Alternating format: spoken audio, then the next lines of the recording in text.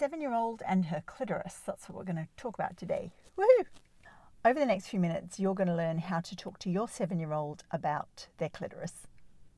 And welcome back to Sitting in a Car. I'm Sarah Sproul, and I sit in a car with you each week, answering a question to help you raise your confident and caring young person to respect themselves and the people around them. And Sitting in a Car has a new home.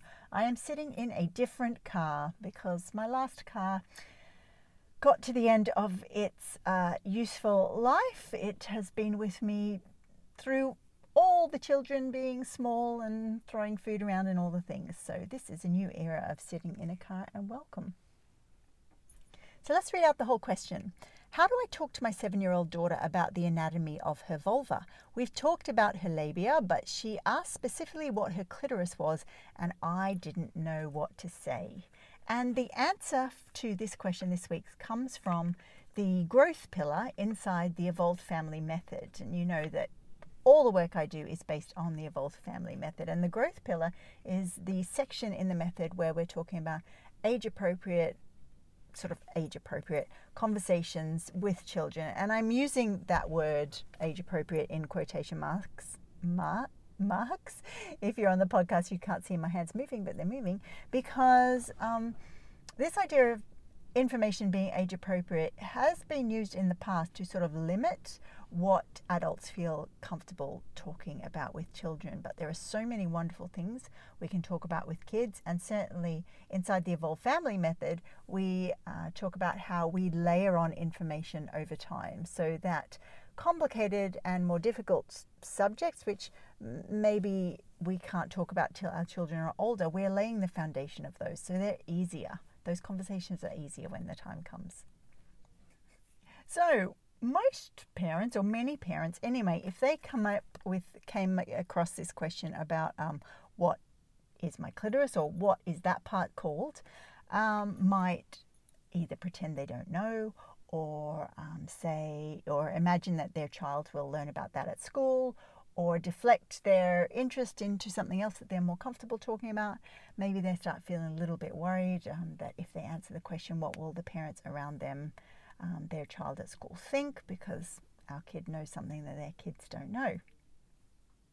And you know, I completely understand. It makes absolute sense why many parents would have that response or think those thoughts, because most of us were brought up without an environment where adults talked freely about things to do with genitals and sex and babies and bodies and puberty and all those things. So we don't have a model of what conversations like this looks like with young children. And I'm thinking particularly about the clitoris, because the clitoris is about pleasure, right? And conversations about pleasure are something that many, many adults find difficult to have with kids. So I've learned that when parents default to answering questions or not being able to answer questions because they're going on what they remember being done for them when they were a child, there's this effect that comes into play, which I call the courageous and tongue-tied parent. So we are courageously wanting to do the best we can for our child, and at the same time we're not really sure how to make this different to what we had when we were young. We might feel guilty that we don't know what to say. We might feel unsure about the words to use, or anxious around, or how do we start a sentence like this anyway? And then there's always that big chestnut about, well, what if we take away our kids' innocence by doing this wrong? So in this episode, we're going to talk about how to have a conversation about a clitoris with a 7-year-old, so that we move away from this traditional courageous tongue-tied parent habit and move over to being able to create an evolved communicating family. So point 1, when our child asks us what is that and points to their clitoris, we can say, that's your clitoris. It sounds simple, right? But we may have in our head a judgment of that word, that, if we say that word, our child is going to feel weird or awkward. When the reality of it is, we might feel a little bit weird or awkward, possibly because maybe even as an adult, we have trouble talking about a clitoris, particularly if we have one on our body, Maybe we haven't really learnt fully for ourselves how we can talk about our clitoris, particularly if we're negotiating something about our own pleasure with an adult partner in our life.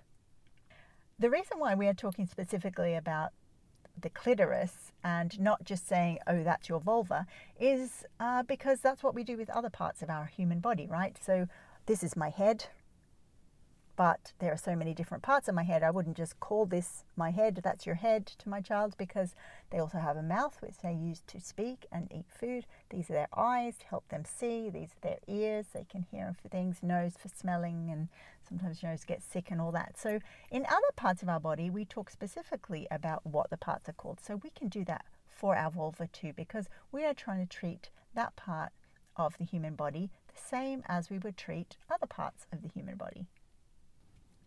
Point 2, it's super important to talk about what the clitoris does, what its purpose is. And the clitoris's purpose is to feel nice.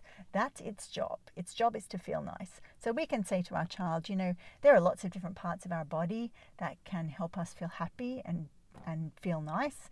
Like our whole body can feel nice if we're jumping on the trampoline with a friend of ours and we're enjoying that sensation. Our body can feel nice if we run into the sea, if we like to swim. Our body can feel nice if we're eating nice food or drinking our favorite milkshake flavor. And our body can also feel nice if we are touching our clitoris. Of course, many of you, as you heard me say this, would be saying, oh, you know, straight away thoughts come into your head about we need to make sure that our child knows that that's just for them, and absolutely. And you can say, and this part of your body is just for you and nobody else gets to touch it. It's your special place.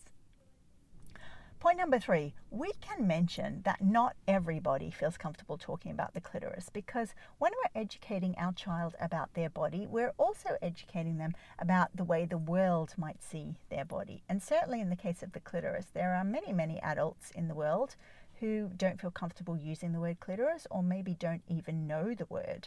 So we could say to our 7-year-old when they're saying, what's that part? We might say, that's your clitoris. Its job is to feel nice. It's for you to touch. You don't let anyone else touch it when you're a kid. And do you know, there are some adults that don't even know the name of that part, mainly because some people feel that it's embarrassing or worrying to talk about that part of our body. But in our family, we talk about all the parts because we know it's important to give kids information about their awesome body. And the whole point of that, I mean, we're not just doing it to fill in time, we're doing it to reduce stigma and shame around that part of our child's body. Because when our child has less shame and less stigma, then they're more able to speak up for what their needs are, whether that's in a future intimate relationship when they're in an adult, or whether that's to do with coming to us to tell us that something is wrong or doesn't feel right.